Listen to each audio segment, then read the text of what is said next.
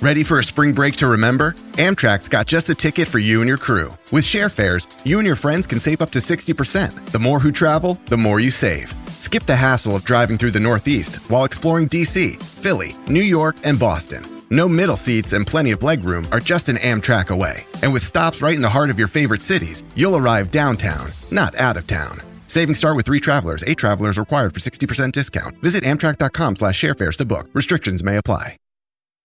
Welcome once again to Behind the Knife's ABSITE series. As a reminder, you can find the podcast companion to the ABSITE series on Amazon. Just search for ABSITE or search for Behind the Knife, and you'll see the Behind the Knife podcast companion so you can follow along and augment your studying for this year's ABSITE.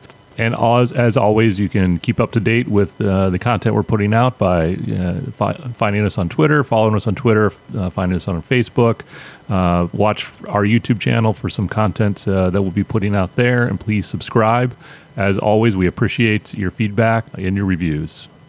Okay, we're going to jump right into this for pancreas for the ABSITE. It's a very small organ, but it's a very big topic for the ABSITE. So, John, let's jump right into it with a little bit of pathology. Most common being acute pancreatitis. What are the most common causes of acute pancreatitis? So the most common causes of acute pancreatitis are alcohol and gallstones in the United States.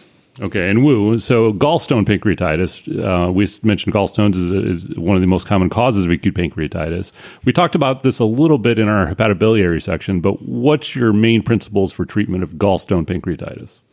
Yeah, so once the pancreatitis is somewhat resolving, you should clear the duct with either an ERCP or an intraoperative cholangiogram, as well as do a cholecystectomy during the same admission. Yeah, and that's going to be the key principle for that. So we talked a little bit earlier, go back and listen to the hepatobiliary area about how exactly to clear the duct and what the thinking is behind, or what the philosophy is behind clearing the duct with gallstone pancreatitis. But cholecystectomy during the same admission, don't let those patients go home. There's a very high chance of serious recurrence in a 30-day interval. So, John, this was a big topic of our last year's ABSITE review, but the Atlanta classification for post-pancreatic fluid collections. It's a new way of kind of breaking down acute pancreatitis. So can you walk us through the Atlanta classification? Yeah, and this, like I said, is a new thing that a lot of older surgeons are still working on getting down because they used to classify it differently. The easiest way to go about this is to look at it as a non-necrotizing or necrotizing pancreatitis. And under the non-necrotizing pancreatitis, you have 2 different categories. You have acute peripancreatic fluid collection, where it is a fluid collection that's less than 4 weeks old, or you have a pseudocyst, which is greater than 4 weeks. Under the necrotizing pancreatitis category, you have a acute necrotic collection or fluid collection that's less than 4 weeks old, or you have a walled-off necrosis, which is considered anything greater than 4 weeks old. Yeah, and as we mentioned in our prior review, the way that this will happen is they'll probably give you a CT scan. They'll give you a patient with acute pancreatitis. They'll give you a CT scan. They'll give you the timing interval, and they'll ask you, what is this? So again, the first division is it necrotizing or is it non-necrotizing? If it's non-necrotizing and you see a fluid collection, you look at the time interval, less than 4 weeks, acute peripancreatic fluid collection. If it's greater than 4 weeks, that's when you can call it a pseudocyst. With necrotizing pancreatitis, again, it's that 4-week time cutoff. If it's less than 4 weeks, it's an acute necrotic collection. If it's over 4 weeks, it's walled-off necrosis. So not everything is a pseudocyst. If you see it looks like a pseudocyst on the CT scan. If it's necrotizing, the answer is walled-off necrosis. So, for necrotizing pancreatitis, a common question is, do you treat these patients with antibiotics or not? So the answer is no. The only time you treat with antibiotics for necrotizing pancreatitis is if you also have infection.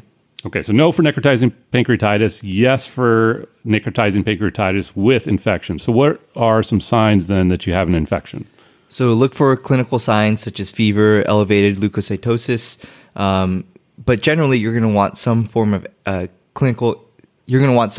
empiric evidence. And so get that CT-guided FNA, look for organisms, and then start treatment with imipenem.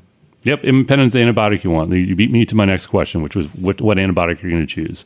So for infected, pancreatitis, infected necrotizing pancreatitis, the choice is imipenem.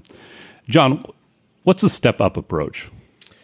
The step-up approach is came out of a recent 2010 JAMA article that essentially showed that there are improved outcomes with delaying the OR and essentially going through these 4 steps. So when a patient comes in with infected pancreatic necrosis, the typical path was take them directly to OR. Now it's shown that we will take this patient to the ICU, fluid resuscitate them, give them nutrition, supportive care. The second step is to start antibiotics, and these are all done obviously simultaneously. And then we want to drain this fluid collection that is found to be infected. At the third step, we will upsize the drain to really get that necrotic, nasty material outside from the retroperitoneum. And the fourth step is a video-assisted retroperitoneal drainage.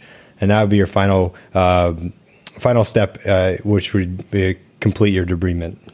Yeah. So if you look at, I know when I first started taking this test, if I was given the option of infected necrotizing pancreatitis, they'd give you a CT scan, they'd show you air, they'd probably give you a biopsy that showed organisms.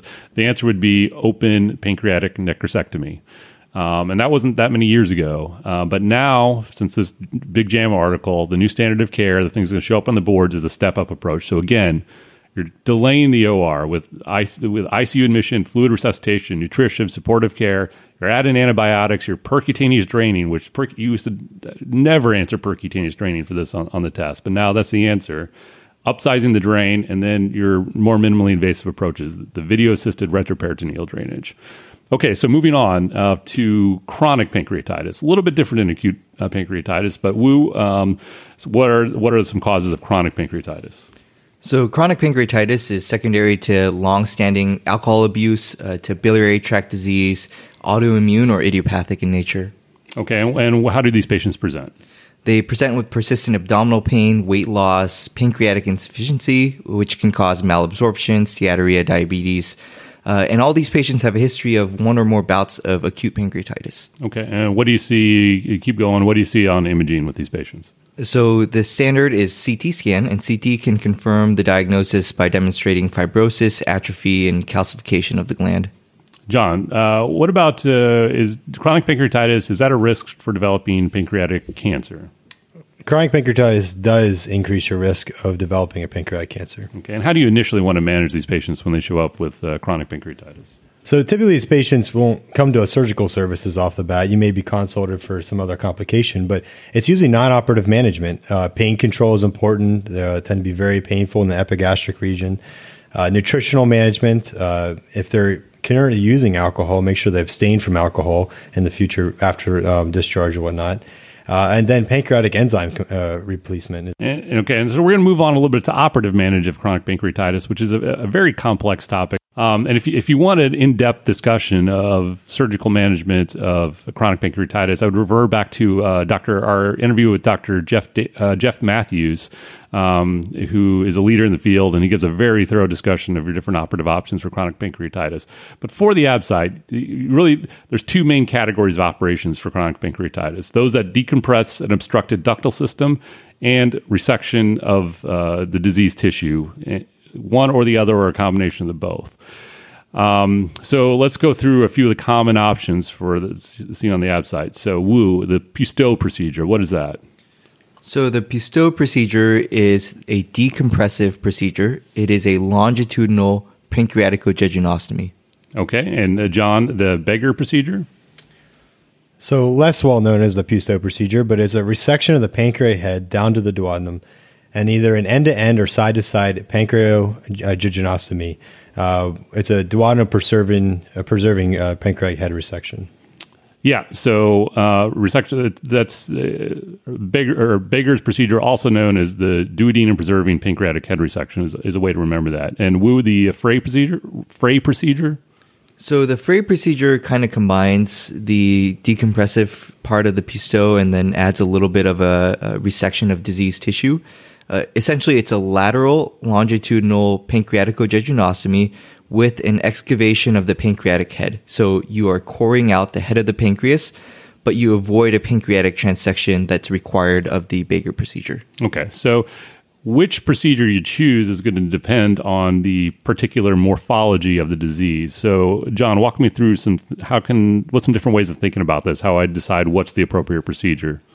So starting with the Pusteaux procedure, which is indicated for large duct pancreatitis or chronic pancreatitis, where the duct is greater than 6 millimeters or not, and then as well as the pancreatic head is normal. This is the procedure you want to do for something like that.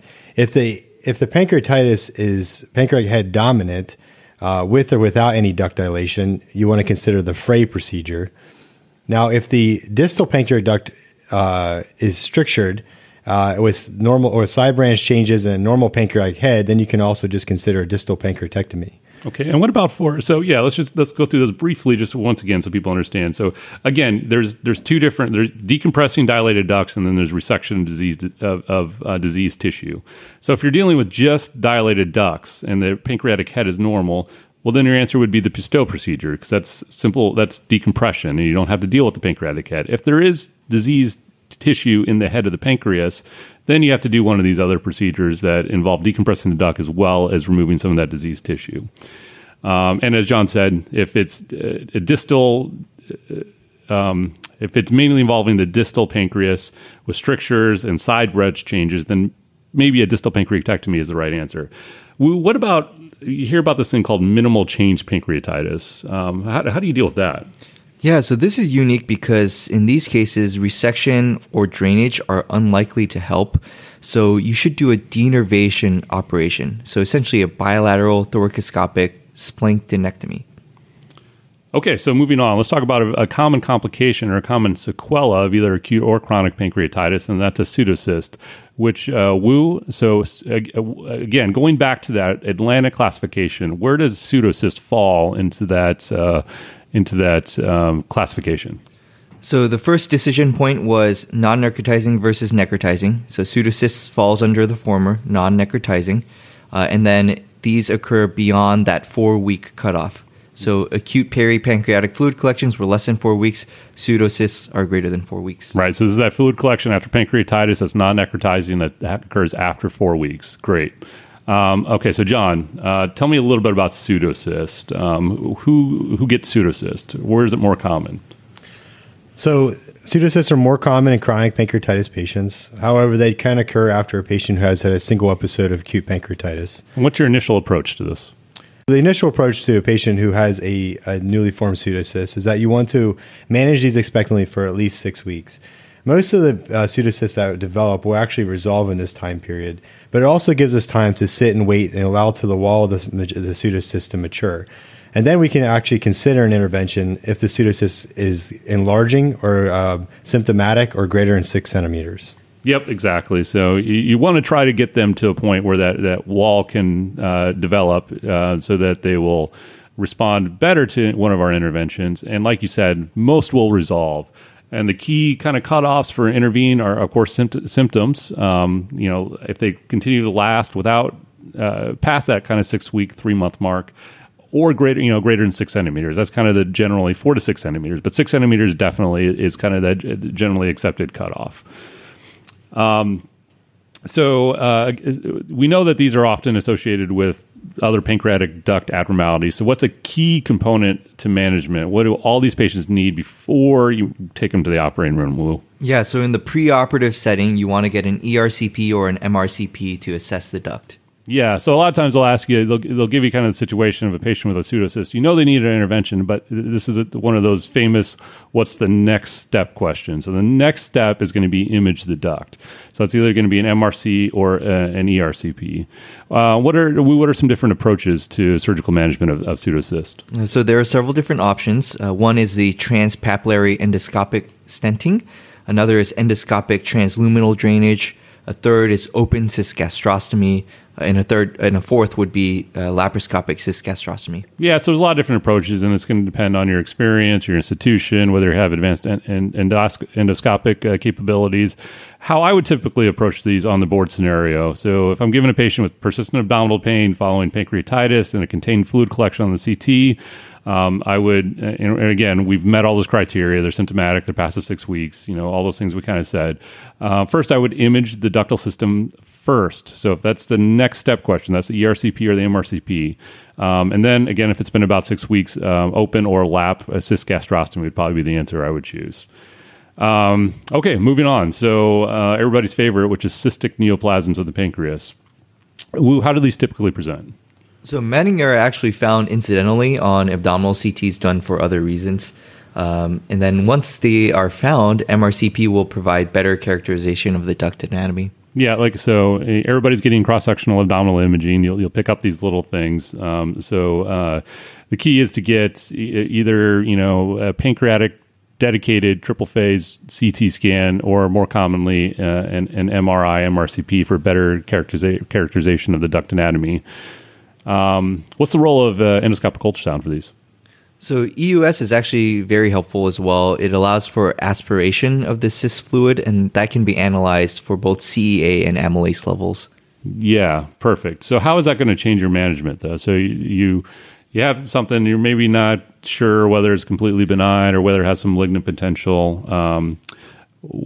How do you kind of make that distinction? Yeah, so the CEA in particular, if you have very high CEA levels, such as greater than 190, that would be consistent with a mucinous cyst.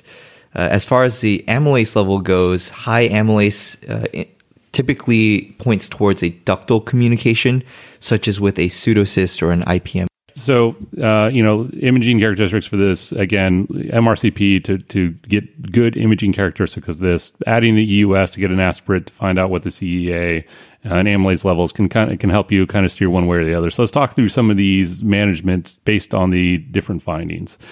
So, John, let's say you're dealing with a serous cystadenoma. Tell me a little bit about those. How do they behave? What are some of their characteristics, and what do you do with them?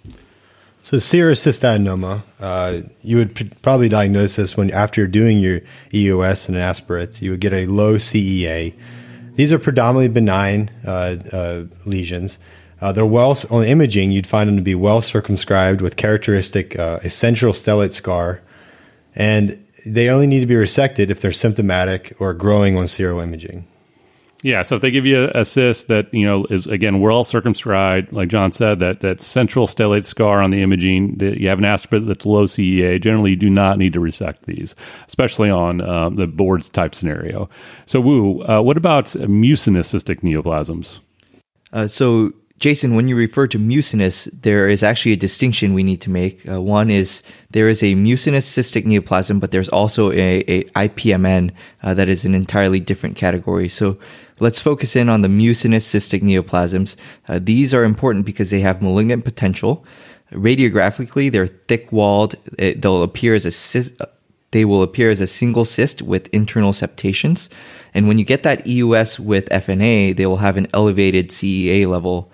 The key here is that all mucinous cystic neoplasms should be resected in fit patients. Yeah, so they'll give you the aspirate, and they'll either say that it has an elevated CEA, or they'll say that you see mucin in your aspirate, and that's a different category. Those have pretty decent malignant potential, so absolutely, all of those need to be resected.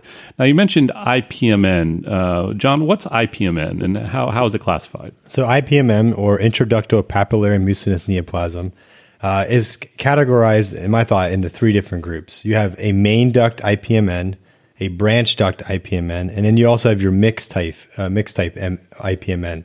Mixed type is typically managed like a main duct IPMN. That's absolutely right. So you have your main duct, you have your branch duct, and then you have the mixed, which you treat like a main duct IPMN. So tell me about first main duct IPMN. What are those, and how do you deal with those? So main duct versus branch duct. The main ducts have a higher risk of malignancy than the branch duct. You have an endoscopic visualization of the fish mouth papilla, and this is pathognomonic for a main duct IPMN. Surgical resection is indicated for all main duct or mixed type IPMNs due to their high risk of malignancy. Yeah, it's that fish mouth papilla. So you have the mucin secreting from the patulous papilla. That is, anytime there's anything that's pathognomonic, it's going to show up on an exam. So they may give you somebody who has a cyst in the pancreas, and they do an endoscopy and they see this finding. That is a main duct intraductal papillary mucinous neoplasm that needs surgical resection. Okay, John, keep going with the branch chain. How do those behave, and how do you go about dealing with those? So branch duct, like I previously mentioned, have a lower risk of malignancy to the main duct. Their management is based on the Fukuoka guidelines, and the decision to resect is based on multiple different things like any procedure you perform. It's based on the fitness of the patient, the risk is tolerance of a big procedure, and then the individual cyst characteristics. So you want to consider resection. So you'll take this patient to surgery for worrisome features. And these worrisome features are cyst size greater than 3 centimeters, a thickened cyst wall, non-enhancing mural nodules, lymphadenopathy, a main pancreatic duct greater than 10 millimeters, and abrupt change in the main pancreatic duct size with distal atrophy. So if you're looking at imaging and you have an endoscopic ultrasound, these worrisome features would be mural nodules, like I mentioned, main duct involvement. One thing to note about branch duct IPMMs is that in young patients, the cyst cutoff size is greater than 2 centimeters due to the larger risk of malignancy. Yeah, so there's a lot to unpack there. So with the other lesions of the pancreas, the recommendations have been pretty straightforward, and it's this branch duct IPM that's a little bit special. And this is going to be a favorite for especially oral board type scenarios, just because there is a lot of variability. But essentially, what it comes into is you have to balance, as with anything, balance the risk versus the benefits. It's not a benign surgery resecting parts of the pancreas, so you really have to weigh what's the risk of malignant potential in this patient it's a conversation with the patient. What level of risk are they willing to accept for themselves versus undergoing this procedure? But in general, if you see worrisome features, like John mentioned, the cyst is greater than 3 centimeters, there's a thickened cyst wall, mural nodules, lymphadenopathy, dilated pancreatic duct. These are all worrisome things that push you to intervene rather than just watch. If on the ultrasound you see mural nodules, main duct involvement, suspicious cytology, certainly that increases the risk of malignancy, and that's going to guide that conversation to, hey, I think we should resect this. Younger patients who are surgically fit, you may be willing to resect ones that are a little bit smaller than that 3 centimeter cutoff. So consider for cysts greater than 2 centimeters. But again, it's a conversation between the patient and the physician and the risk they're willing to accept. But those are kind of some general cutoffs to know for boards type scenarios. So, the patient's gender and the patient's age may clue you into what you're dealing with, because a lot of these run more common in different demographics. What's a way of kind of breaking that up and thinking about it? Yeah, so there's actually a mnemonic, the mother, daughter, grandmother sort of sequence here. So solitary pseudopapillary lesions are generally in the youngest set of patients. Your daughters will get solid pseudopapillary lesions. People in the mother age range, so in their 4th and 5th decades, will tend to get the mucinous type. Whereas older patients with a solitary pancreatic lesion think more in the line of serous pathology. And so for these patients, if they're not symptomatic, you can simply observe and not have to intervene. Yeah, so these are just kind of general ways of breaking up and thinking about it, general guidelines. It's certainly not going to really guide your management. You still have to go through all the things, get all the imaging, potentially get an aspirate. But yeah, almost exclusively affects women, and the age may deal you whether or not maybe you're dealing with something benign versus maybe you're dealing with something a little bit more serious. And again, this is for cystic neoplasms that we're dealing with. So just a way of kind of a little way to remember these. So moving on from our cystic neoplasms of the pancreas, let's move on to some solid tumors, and we'll start with the neuroendocrine tumors of the pancreas, or the PNETs. These can also be a little bit complicated, but if you break them up, and they're definitely manageable. So, what are some general things to think about when it comes to neuroendocrine tumors of the pancreas? Yeah, so PNETs are rare but highly tested. They only make up 1 to 2% of all pancreatic tumors. Frequently, they're non-functional, but they can also elaborate a number of bioactive peptides, so gastrin, glucagon, somatostatin, insulin, VIP. Think about all these peptides that are elaborated by the pancreas. Yeah, and so again, if these are kind of a daunting subject, the PNETs, but if you break them down, everything becomes manageable. So you think about the bioactive peptides that they secrete. If they're functional, their clinical presentation is going to follow those. So if you know what those do, it's easy. So first, let's talk about the most common, which is actually a non-functional pancreatic neuroendocrine tumor. John, tell me a little bit about those. What do we need to know? So the majority of non-functional pancreatic neuroendocrine tumors are actually malignant, about 60 to 90%. Most are discovered late due to their asymptomatic nature. They can be discovered incidentally or secondary to like mass effects similar to the pancreatic adenocarcinoma. And they're generally very large during the discovery with a high metastasis rate. They're most commonly found in the head of the pancreas, And the patients with local regional disease should undergo resection. Yeah, and as we move through these, everybody should be kind of visualizing. When we say a particular tumor, you should be thinking about benign versus malignant, what the risk of that is, their location, and location within the pancreas. So evenly throughout the head, the distal, and what the clinical syndrome is associated with them. And that'll help. And those are all things that everybody should know because those are the things that you may be asked. So a good way, and you can get tricked because they may ask you, what's the most common functional tumor versus what's the most common tumor? Because the answer to that question is different. So Wu, what's the most common functional neuroendocrine tumor of the pancreas? So the most common functional pancreatic neuroendocrine tumor is an insulinoma. And so what's the most common PNET? A non-functional. A non-functional. So you have to really look at the way the question's asked. So just keep that in your mind as we're moving through these. So moving on to the most common functional neuroendocrine tumor of the pancreas, the insulinoma, Wu. How do we think about those? Yeah, so most of these are benign, so 90% benign. They're located throughout the pancreas, so evenly distributed. And the syndrome they're associated with is Whipple's triad, so a fasting hypoglycemia, neuroglycopenic symptoms such as confusion, combativeness, seizures, visual changes, or loss of consciousness, as well as relief of these symptoms with the administration of glucose. Okay, so let's say we have somebody we suspect has an insulinoma. What are some biochemical tests that can help us confirm the diagnosis? So look for signs and symptoms with a plasma glucose of less than 55, insulin level greater than 18, and a C-peptide that is 0.6 or greater, as well as a proinsulin level that's 5. Or on top of these, look for a beta-hydroxybutyrate of 2.7 or less, and an increase in plasma glucose of at least 25 after the administration of glucagon, and finally a negative urine test for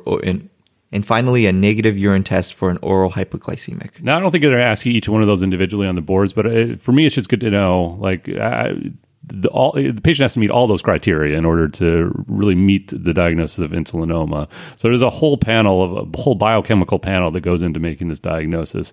But certainly, the big hits are knowing that there's symptoms associated with hypoglycemia, that the insulin is high in insulinoma, obviously, and the C-peptide. Why is that important, Wu? So you want to think about whether this patient is driving down their own insulin level and glucose level, or if this is because of an exogenous source. Yeah, they'll always give you for some reason a nurse. I don't know why. They'll say a nurse presents with this, and you have to kind of distinguish whether or not it's self-injecting with insulin versus whether or not it's endogenous or an insulinoma. So that's why that C-peptide is important. So if the biochemical tests are positive, what do you need to do, John? So then we move on to our localization studies, similar to pretty much any pancreatic lesion. So you want to get a triphasic pancreatic CT or an MRI. If they ask you which one's more sensitive, you're going to say they're equally. The second one is do an endoscopic ultrasound. If you're unable, so the third step is if you're unable to localize the tumor, do a selective intraarterial calcium injection with hepatic venous sampling for insulin.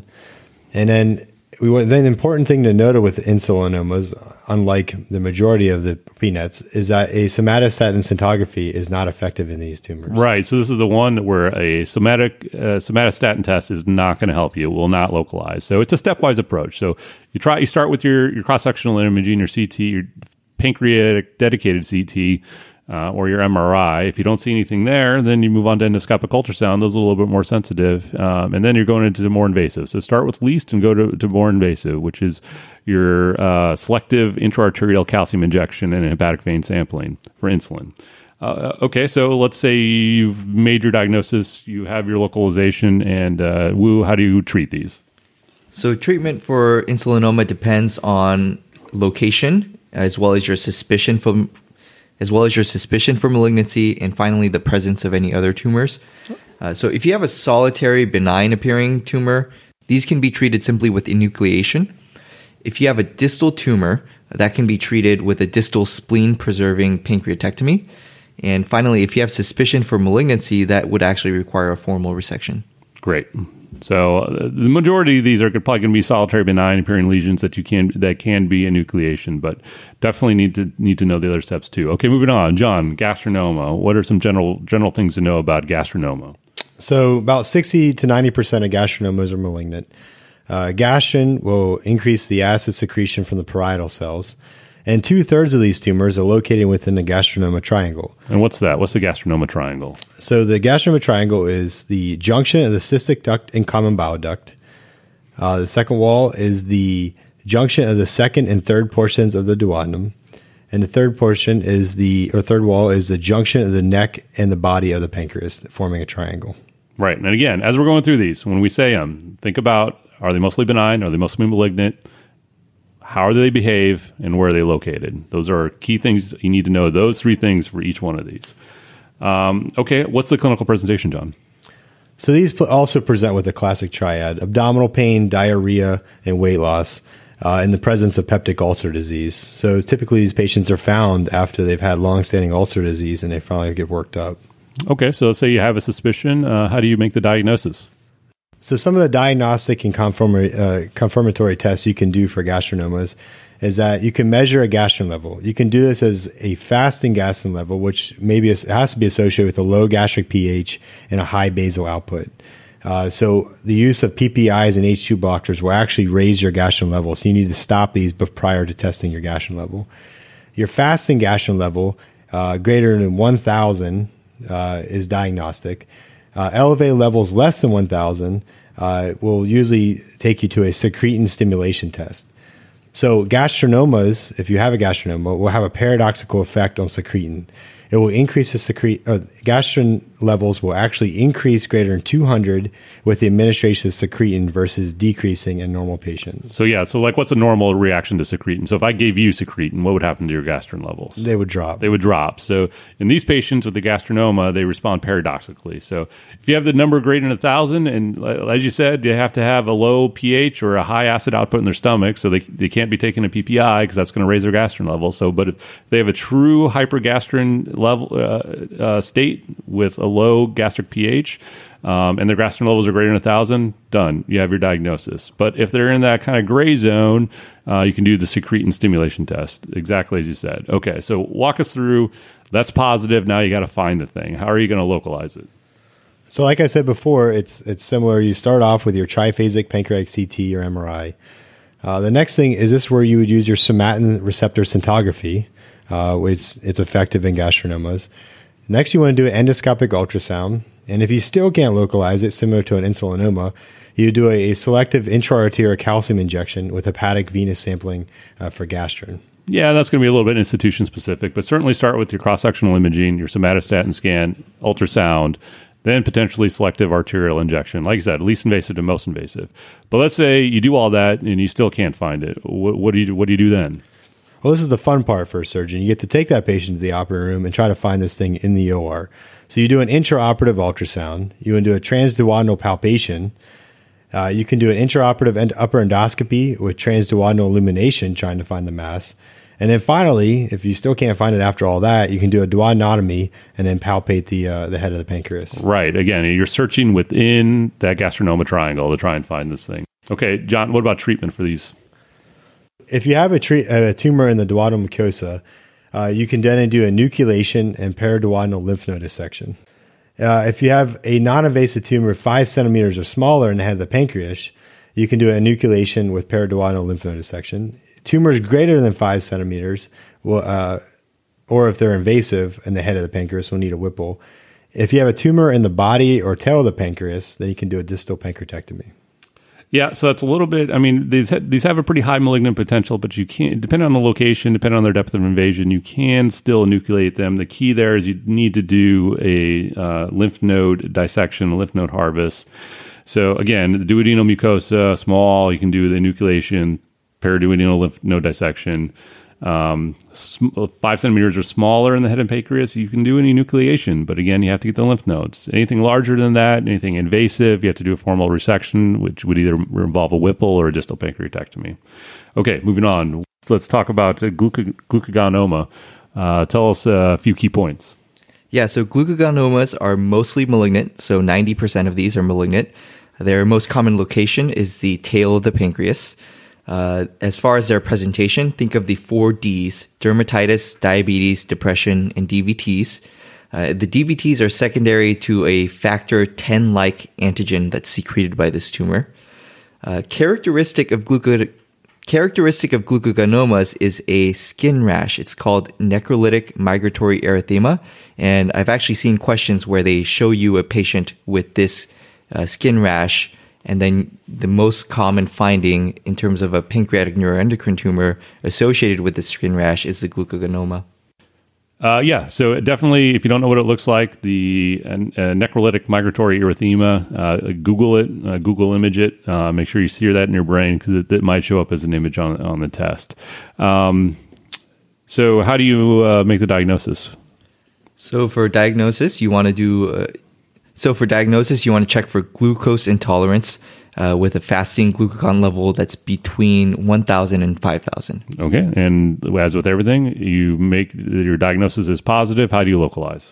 So same sequence. Start with a triphasic CT or an MRI.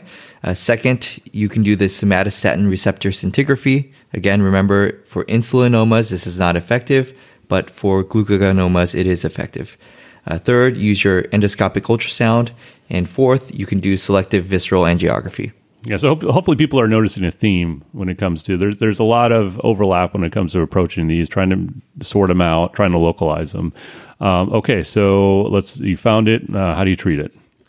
So the big thing to remember here is no enucleation. There is a high malignant potential, so you will not be able to do a simple enucleation procedure like your insulinoma or your gastrinoma. For glucogenomas, you're going to do a resection with the regional lymphadenectomy. Usually this is a distal pancreatectomy. And remember, as far as the symptoms that this patient presented with, and you're going to do a cholecystectomy due to the prolonged need for somatostatin therapy. Again, yeah, it's a 90% malignant, so you treat this as a malignancy. So you do a formal resection. Like you said, they're most commonly associated or located in the tail, so distal pancreatectomy is most likely going to be your procedure. And you think about some adjuvant therapies, it's going to be somatostatin. So if you're going to be treating someone with somatostatin, you need to be sure to take their gallbladder out. It's not a very kind thing to do, to leave it in and then give them somatostatin because they will develop gallstones. Great. Okay. We're moving on with these. There's a lot of them. So somatostatinoma, John, walk us through it. What are they? How do they behave? Somatostatinoma secretes somatostatin, which it turns everything off, and it's inhibitory activity in the GI tract. The majority of these tumors are actually malignant. They're most commonly found in the head of the pancreas. You can also find them in the second portion of the duodenum. And they can be associated with cholecystitis, diabetes mellitus, malabsorption, and steroidea. Yep. So again, you think if you know what the biological agent does, you can predict what the clinical syndrome is going to be. So again, cholecystitis, diabetes, malabsorption, steatorrhea. It's secreting somatostatin. It makes sense. Okay. How do you go about finding these? So like all the other PNETs, triphasic CT or MRI, scintigraphy, endoscopic ultrasound, and then selective arteriography if you cannot find it after that. Yep. These are all just variations on a theme. Okay. So treatment, you said they're mostly malignant. So what's the treatment going to be? You want to resect them with regional lymphadenectomy. And because you don't want to enucleate these similar to the glucogenomas because of high malignant potential. And cholecystectomy. Cholecystectomy. This one just makes sense. So you have elevated levels of somatostatin, you're going to have gallbladder pathology. So cholecystectomy in addition to resection. Okay, VIPoma. What is that? How does it behave? Where is it located? So VIPomas are mostly malignant. They're most commonly located in the body or the tail of the pancreas. Do note, though, that extrapancreatic locations are possible. And with these, you want to think about the adrenal, the retroperitoneum, and the mediastinum. They are associated with a WDHA syndrome, which is watery diarrhea, hypokalemia, and achlorhydria. Yep, and they'll give you that patient, and they'll tell you what diagnostic test you want to run. So here you want to check a fasting VIP level, which will be elevated when diarrhea is present. And how do you localize? So same theme. Start with a triphasic CT or MRI. Then move on to somatostatin receptor scintigraphy. Third is endoscopic ultrasound. And fourth is selective arteriography. Treatment is resection with a regional lymphadenectomy. Again, no enucleation due to the high malignant potential. And close out with a cholecystectomy. Yep. Again, these are patients that you might use somatostatin for adjuvant therapy. It's malignant. You got to resect it. And you definitely want to add that cholecystectomy. Okay, we are done with our pancreatic neuroendocrine tumors. Yep, go back and listen to that one 3 or 4 times. Get that seared in your memory. It's all just variations on a theme. And again, know where they are, know how they behave, and know what the clinical syndrome is associated with them. If you know what the biological agent does, you know how it affects the individual. Okay, so big topic next, pancreatic adenocarcinoma. This could be a podcast in and of itself, but we're just going to cover some highlights that you need to know for your boards. So, John, what are some risk factors for pancreatic adenocarcinoma? So, cigarette smoking, heavy alcohol use, history of chronic pancreatitis, patient with increased BMI, and long-standing diabetes. Okay, and how do you want to? A lot of times, the patients either present with signs of obstruction, or these are found incidentally in cross-sectional imaging. What kind of imaging do you want to make sure you have when you're evaluating these? Yeah, like you mentioned, these patients will, typically present with painless jaundice as the pathognomonic for pancreatic adenocarcinoma, but you would get a pancreatic protocol CT. This will eventually lead you to endoscopy with possible endoscopic ultrasound, and then you can do a biopsies of any questionable lymph nodes or anything in that area. And then if you have diagnosed your pancreatic adenocarcinoma and you are concerned for metastases, you want to further work these patients out with a PET CT. Yeah, so this all goes into part of our staging algorithm. We're trying to decide whether or not a particular lesion is resectable or not. So you certainly need your pancreatic protocol, a CT. You'll need a CT oncology or a CT chest, abdomen, pelvis, looking for any signs of metastasis. If there's question of some lymph nodes involved, certainly endoscopic ultrasound with selective biopsy may be useful. Again, you're just trying to find out if this is something we can operate on or not. And then PET CT is used selectively. What about the role of, you have a concerning lesion in the pancreas, you think it's maybe pancreatic adenocarcinoma. John, what's the role of biopsy? A biopsy is a helpful adjunct if you hit it, but a pathologic diagnosis is not required prior to resection. It is needed prior to neoadjuvant therapy, or if you have an unresectable mass prior to definitive chemotherapy. Yeah, this is one of those things. If the clinical scenario fits and the imaging fits, you proceed immediately to resection. You don't need a biopsy. If, on the other hand, there's maybe some diagnostic uncertainty, or maybe it's unresectable, certainly your medical and radiation oncologists are not going to treat them without a tissue diagnosis, so it is useful there. But as part of your staging, not necessary. Okay, what about, you have a lesion that you think is resectable on imaging. It appears consistent with a pancreatic adenocarcinoma. You decide you're going to resect it. What's the role of a staging laparoscopy? Staging laparoscopy is something that, will come up in M&M a lot, where like, why didn't you look with a scope first? But it's controversial. A lot of people will use it routinely. Some people will use it selectively in patients that are high risk for disseminated disease. You have patients based on imaging modalities that you have possibly borderline resectable, a very high 19-9, or a large primary tumor, if you have many regional lymph nodes, and if the patient's very symptomatic. Yeah, again, as we mentioned before, a lot of these controversial things not likely to show up on boards, but it's important to know that it's an option, and some people do it routinely. Okay, another thing that frequently comes up, you said that these patients often, or John, you said these patients often present with painless jaundice. So you have a patient, painless jaundice, has a pancreatic head mass. What's the role of biliary drainage? It's like stenting procedures. What's the role of that in these patients? So yeah, although it's true that they presented with symptoms of obstructive jaundice, there is actually no effect of survival in terms of preoperative biliary drainage. But the preoperative biliary drainage is associated with increased wound infection rates. So generally, you're not going to do it. For resectable disease in patients not undergoing neoadjuvant therapy, you might consider if the patient has profound pruritus, cholangitis, or has coagulopathy. And again, in patients who are undergoing neoadjuvant therapy and you're not going to go on to surgery first, if they have profound jaundice, it might be a consideration. Right. So if you have a resectable disease and you have obstructed duct, in a patient that's otherwise ready for surgery, just proceed to surgery. There's no indication for preoperative biliary drainage. In fact, it may lead to higher rates of infection. So again, you're going to look if the patient is significantly symptomatic from their jaundice, pruritus. You may consider it, especially if it's going to be a little while before you're able to proceed with resection. So there's a couple different kind of stents out there. There's plastic stents, there are metal stents. Let's say you do have a patient that you are going to put a stent in. What's the preferred stent and what's the difference? So the best type of stent to choose would be a self-expanding metal stent.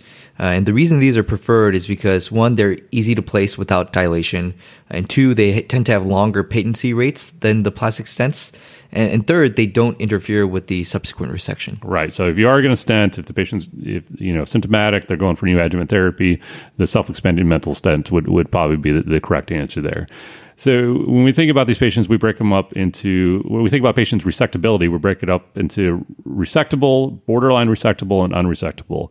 John, what's considered resectable pancreatic adenocarcinoma? A resectable tumor is a tumor that has no arterial contact, less than 180 degrees of contact with the SMV or portal vein, without any vein contour irregularity. Perfect.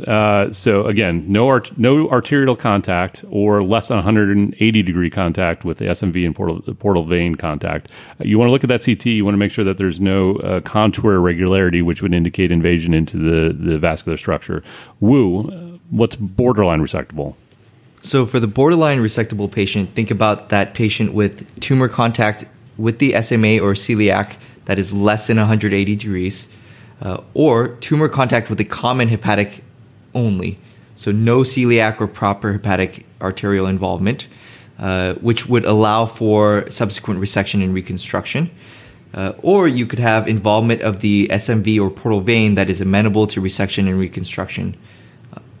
Finally, you might have certain cases where there is tumor contact with the IVC that might be considered borderline resectable. Yeah, okay. And John, unresectable? So any patient with distant metastases, if you have greater than 180 degree contact with the SMA or celiac, or if you have an unreconstructible involvement of the SMV or portal vein, or it depends what surgeon you're operating with. Yeah, exactly. So again, they're probably not going to they may give you a tumor and ask if it's resectable or if it's unresectable. I doubt they're going to give you one of those borderline resectable type of scenarios. It's either going to be pretty cut and dry. But certainly any arterial contact or anything that's invading a vein that's not resectable, that would be unresectable. And those were the common situations I would look for on the boards. Okay, what are your kind of treatment options when it comes to pancreatic adenocarcinoma? Yeah, so let's start with the topic of primary surgery and when patients might benefit from surgery. So if you have patients that have a distal tumor, again, remember that these patients are presenting typically without symptoms at first, and so they present late and are usually too advanced at the time of diagnosis for resection. But if they are amenable to resection, that would be a distal pancreatectomy and splenectomy. Yeah, so as you mentioned, the location is going to depend a lot, or is going to affect how these tumors behave and the treatment for them. So let's say you have a resectable tumor at the head of the pancreas. What's your procedure? In that case, the procedure would be a Whipple procedure or a pancreaticoduodenectomy. Okay, Sean, let's say you're in the operating room. You thought the tumor was resectable, but now you've found you're already in the operating room, your abdomen's open, and you can feel that there's invasion into the celiac trunk. What do you want to think about in that situation? So this is important to note the patient's symptoms prior to going to the operating room. So if you do find a patient that is unresectable, you may want to consider a couple of different things. The first thing is consider a palliative biliary bypass if you're having obstructive jaundice, as well as a gastroduodenoscopy if you're actually having an obstruction the patient cannot eat. Or if they're having a significant kind of pain, you want to consider a celiac plexus neurolysis. Perfect. And we mentioned this already, but woo. So let's say there is you get in the operating room and there is some portal venous or some SMV involvement. What do you want to think about, and what are some key things to know about that disease process? Yeah, so you're really going to benefit the patient most by doing that full R0 resection. And if that results in you getting into that portal vein or SMV, just make sure you follow that up with resection and reconstruction of those venous structures. All right, let's move on to a little bit of perioperative therapy. So, who gets neoadjuvant therapy? So for perioperative therapy, this includes both chemo and radiation. But for neoadjuvant therapy, you should consider this in patients with borderline resectable disease. And again, as Jason mentioned earlier, you need that EUS with FNA for a tissue diagnosis prior to starting this. Yep. So that's one of the indications for getting a biopsy, which, like I said, you don't need before you resect. But if you have something that's borderline resectable or unresectable, obviously, and you need to give some chemoradiation, you're going to need a tissue diagnosis. So neoadjuvant chemorads for people who have borderline resectable disease. Good. And to go back again, that's somebody you may consider decompressing the biliary system if they're symptomatic for that, if somebody who's getting neoadjuvant therapy. So John, let's say what about after you do your resection, you have an R0 resection, who gets adjuvant therapy? So somebody once told me that the Whipple procedure for pancreatic adenocarcinoma is actually just a palliative procedure. So everyone gets adjuvant therapy. And generally this is FOLFIRINOX, folinic acid, fluorouracil, irinotecan, and oxaliplatin. Perfect. Okay, so that is our quick kind of what you need down and dirty, what you need to know for the boards of pancreatic adenocarcinoma. Certainly an expansive topic that we could spend a lot of time on. So that is wrapping up our pancreas discussion. Let's move on to our quick hits. So woo. Patient with a history of multiple episodes of pancreatitis now presents with hematemesis. What are you thinking? So think about gastric varices from splenic vein thrombosis. The treatment is splenectomy. Yep. So your most common cause of splenic vein thrombosis is pancreatitis. That results in gastric varices. Splenectomy is curative of those. Okay, John, you have a patient with multiple branch duct IPMNs on imaging.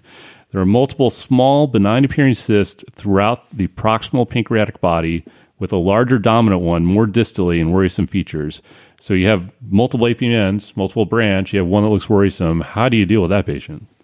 So you want to resect the most dominant distal lesion, and you can leave the smaller ones, the smaller benign ones, likely benign ones behind, but they'll just need surveillance. Yeah, and that's important to know because there's these branched chain IPMNs frequently present with multiple cysts. So you kind of have to know how to approach that. Okay, woo. 48-year-old patient incidentally diagnosed with a 2-centimeter branch chain IPMN on abdominal CT. She has microcytic anemia on her laboratory workup. And what else does she need as part of her workup? So, cluing in on that anemia, the patient needs a colonoscopy. Why? So recall that IPMN patients have a higher incidence of extrapancreatic malignancies, and most commonly this is colonic adenocarcinoma. Very good. Very good. So John, we talked extensively about neuroendocrine tumors of the pancreas. What is a syndrome that's associated that you should think about when you think about neuroendocrine tumors of the pancreas? So you have to think of MEN1, multiple endocrine neoplasia type 1. So usually the tumors associated with this syndrome actually are non-functional, but the most common functional tumor is a gastronoma. Just a reminder, the most common PNET tumor overall is a non-functional, and the most common functional tumor outside of MEN1 is an insulinoma. Right. So you have to be very careful about how those questions are worded and what you're going to answer there. So just know that inside out. So woo. Patient presents with episodes of fasting hypoglycemia and dizziness that resolved with glucose administration. What is that? So I'm assuming the C-peptide here is going to be low. No, don't worry about that. Just what is those three things? What's the name of that triad? Whipple's triad. Okay. So you mentioned C-peptide. So we check the C-peptide. The C-peptide is low. What's their diagnosis? So here you got to think about exogenous insulin administration. So it's a factitious disorder. Okay. What if the C-peptide was high? John, so what's your medical management of a functional neuroendocrine tumor of the pancreas? Either preoperatively, postoperatively, it's octreotide, except for insulinomas who do not respond to somatostatin and cannot be localized using the somatostatin scintigraphy. Yep. So insulinoma is a little bit unique when it comes to neuroendocrine tumors, in the fact that you can't localize it with a somatostatin scan. And it makes sense then that it doesn't have somatostatin receptors, so it's not going to respond to octreotide. So, Wu, what are some mutations associated with pancreatic adenocarcinoma? These for some reason show up every once in a while, especially in written boards type scenarios. So the top 4 you want to think about are KRAS, P53, CDKN2A, and SMAD4. Yeah, I think most commonly seen the KRAS and the P53, but certainly those other two are other ones that if you're the 100th percentile person instead of the 99th percentile person, you may need to know those. Okay, John, biomarkers associated with pancreatic adenocarcinoma. Well, there are a lot of them, but the only one I can think of really off the top of my head is CA19-9. Yeah, that's that's the one you need to know. That's the one that's the most validated and most clinically useful. Okay, Wu. So during a Whipple procedure for pancreatic adenocarcinoma, you encounter a clinically positive lymph node outside the field of resection. You're going to have several options. Should you leave it alone? Should you perform a regional lymphadenectomy? Should you sample the node but not perform the complete regional lymphadenectomy? What should you do? So you should sample the node but not perform the complete regional lymphadenectomy. Why is that? The reason is that nodal metastasis, it's a marker of systemic disease, and so removing the node is unlikely to alter the overall survival. And really, outside of a clinical trial, a regional lymphadenectomy should not be performed during the Whipple. Especially on the boards. For me, that's one of the hardest parts. I think that the exam actually got harder as I went up in my residency, because I started seeing people doing more and more things. And when I got to a question, I would be like, well, Dr. So-and-so would do it this way. Dr. So-and-so would do it this way. But for the boards, that's absolutely correct. That's the right answer. All right. Well, that wraps it up. That was a big topic, but we got through it. That was our pancreas review for ABSITE and the boards. Ready for a spring break to remember? Amtrak's got just the ticket for you and your crew. With share fares, you and your friends can save up to 60%. The more who travel, the more you save. Skip the hassle of driving through the Northeast while exploring D.C., Philly, New York, and Boston. No middle seats and plenty of legroom are just an Amtrak away. And with stops right in the heart of your favorite cities, you'll arrive downtown, not out of town. Savings start with 3 travelers. 8 travelers required for 60% discount. Visit Amtrak.com/sharefares to book. Restrictions may apply. Yeah. You know you need protein to fuel results, but it's not easy when you're drinking the same bland, chalky shake every day. Stop punishing yourself and get to GNC for the best protein in the game, including all the hottest brands and crave-worthy flavors that'll keep you coming back for more. We're talking protein that legit tastes like cookies, your favorite cereals, indulgent desserts, and more. So bust out of your protein rut and actually look forward to those shakes with unbeatable protein at unbeatable prices. Fuel your fitness with protein at GNC. Yeah. Find a fresh take on a fall getaway to Wilmington, North Carolina and beaches. Enjoy hiking trails in a state park, fresh seafood with a side of live music, and fall festivals galore. Then live it up along the Riverwalk in Wilmington's historic downtown. With 3 island beaches, Carolina, Curie, and Wrightsville, and a vibrant downtown, you get the best of the Carolina coast, all in one place. Plan your fall getaway at WilmingtonandBeachesVacation.com. With LinkedIn Jobs, we tap into a network of more than 1 billion professionals to help you find quality professionals quickly and easily for any role you need. Marketing wizards? Found them. Software engineers? Found. That project manager I could never seem to hire? And found. LinkedIn Jobs quickly matches your roles with candidates with the right skills and experience. In fact, 86% of small businesses get a qualified candidate within 24 hours. Post your first job for free and get started at linkedin.com/spoken. That's linkedin.com/spoken. Terms and conditions apply.